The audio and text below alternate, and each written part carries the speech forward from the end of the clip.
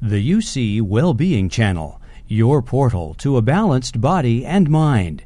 Continue your journey at uctv.tv/wellbeing. So finally, I'm going to, as one last kind of issue about health behavior and mindfulness, I'm going to show you some data from another colleague. This is from Judd Brewer, who's at the Center for Mindfulness at UMass now. And what he looked at was using some of these same mindfulness approaches with smoking cessation to work with that craving for cigarettes.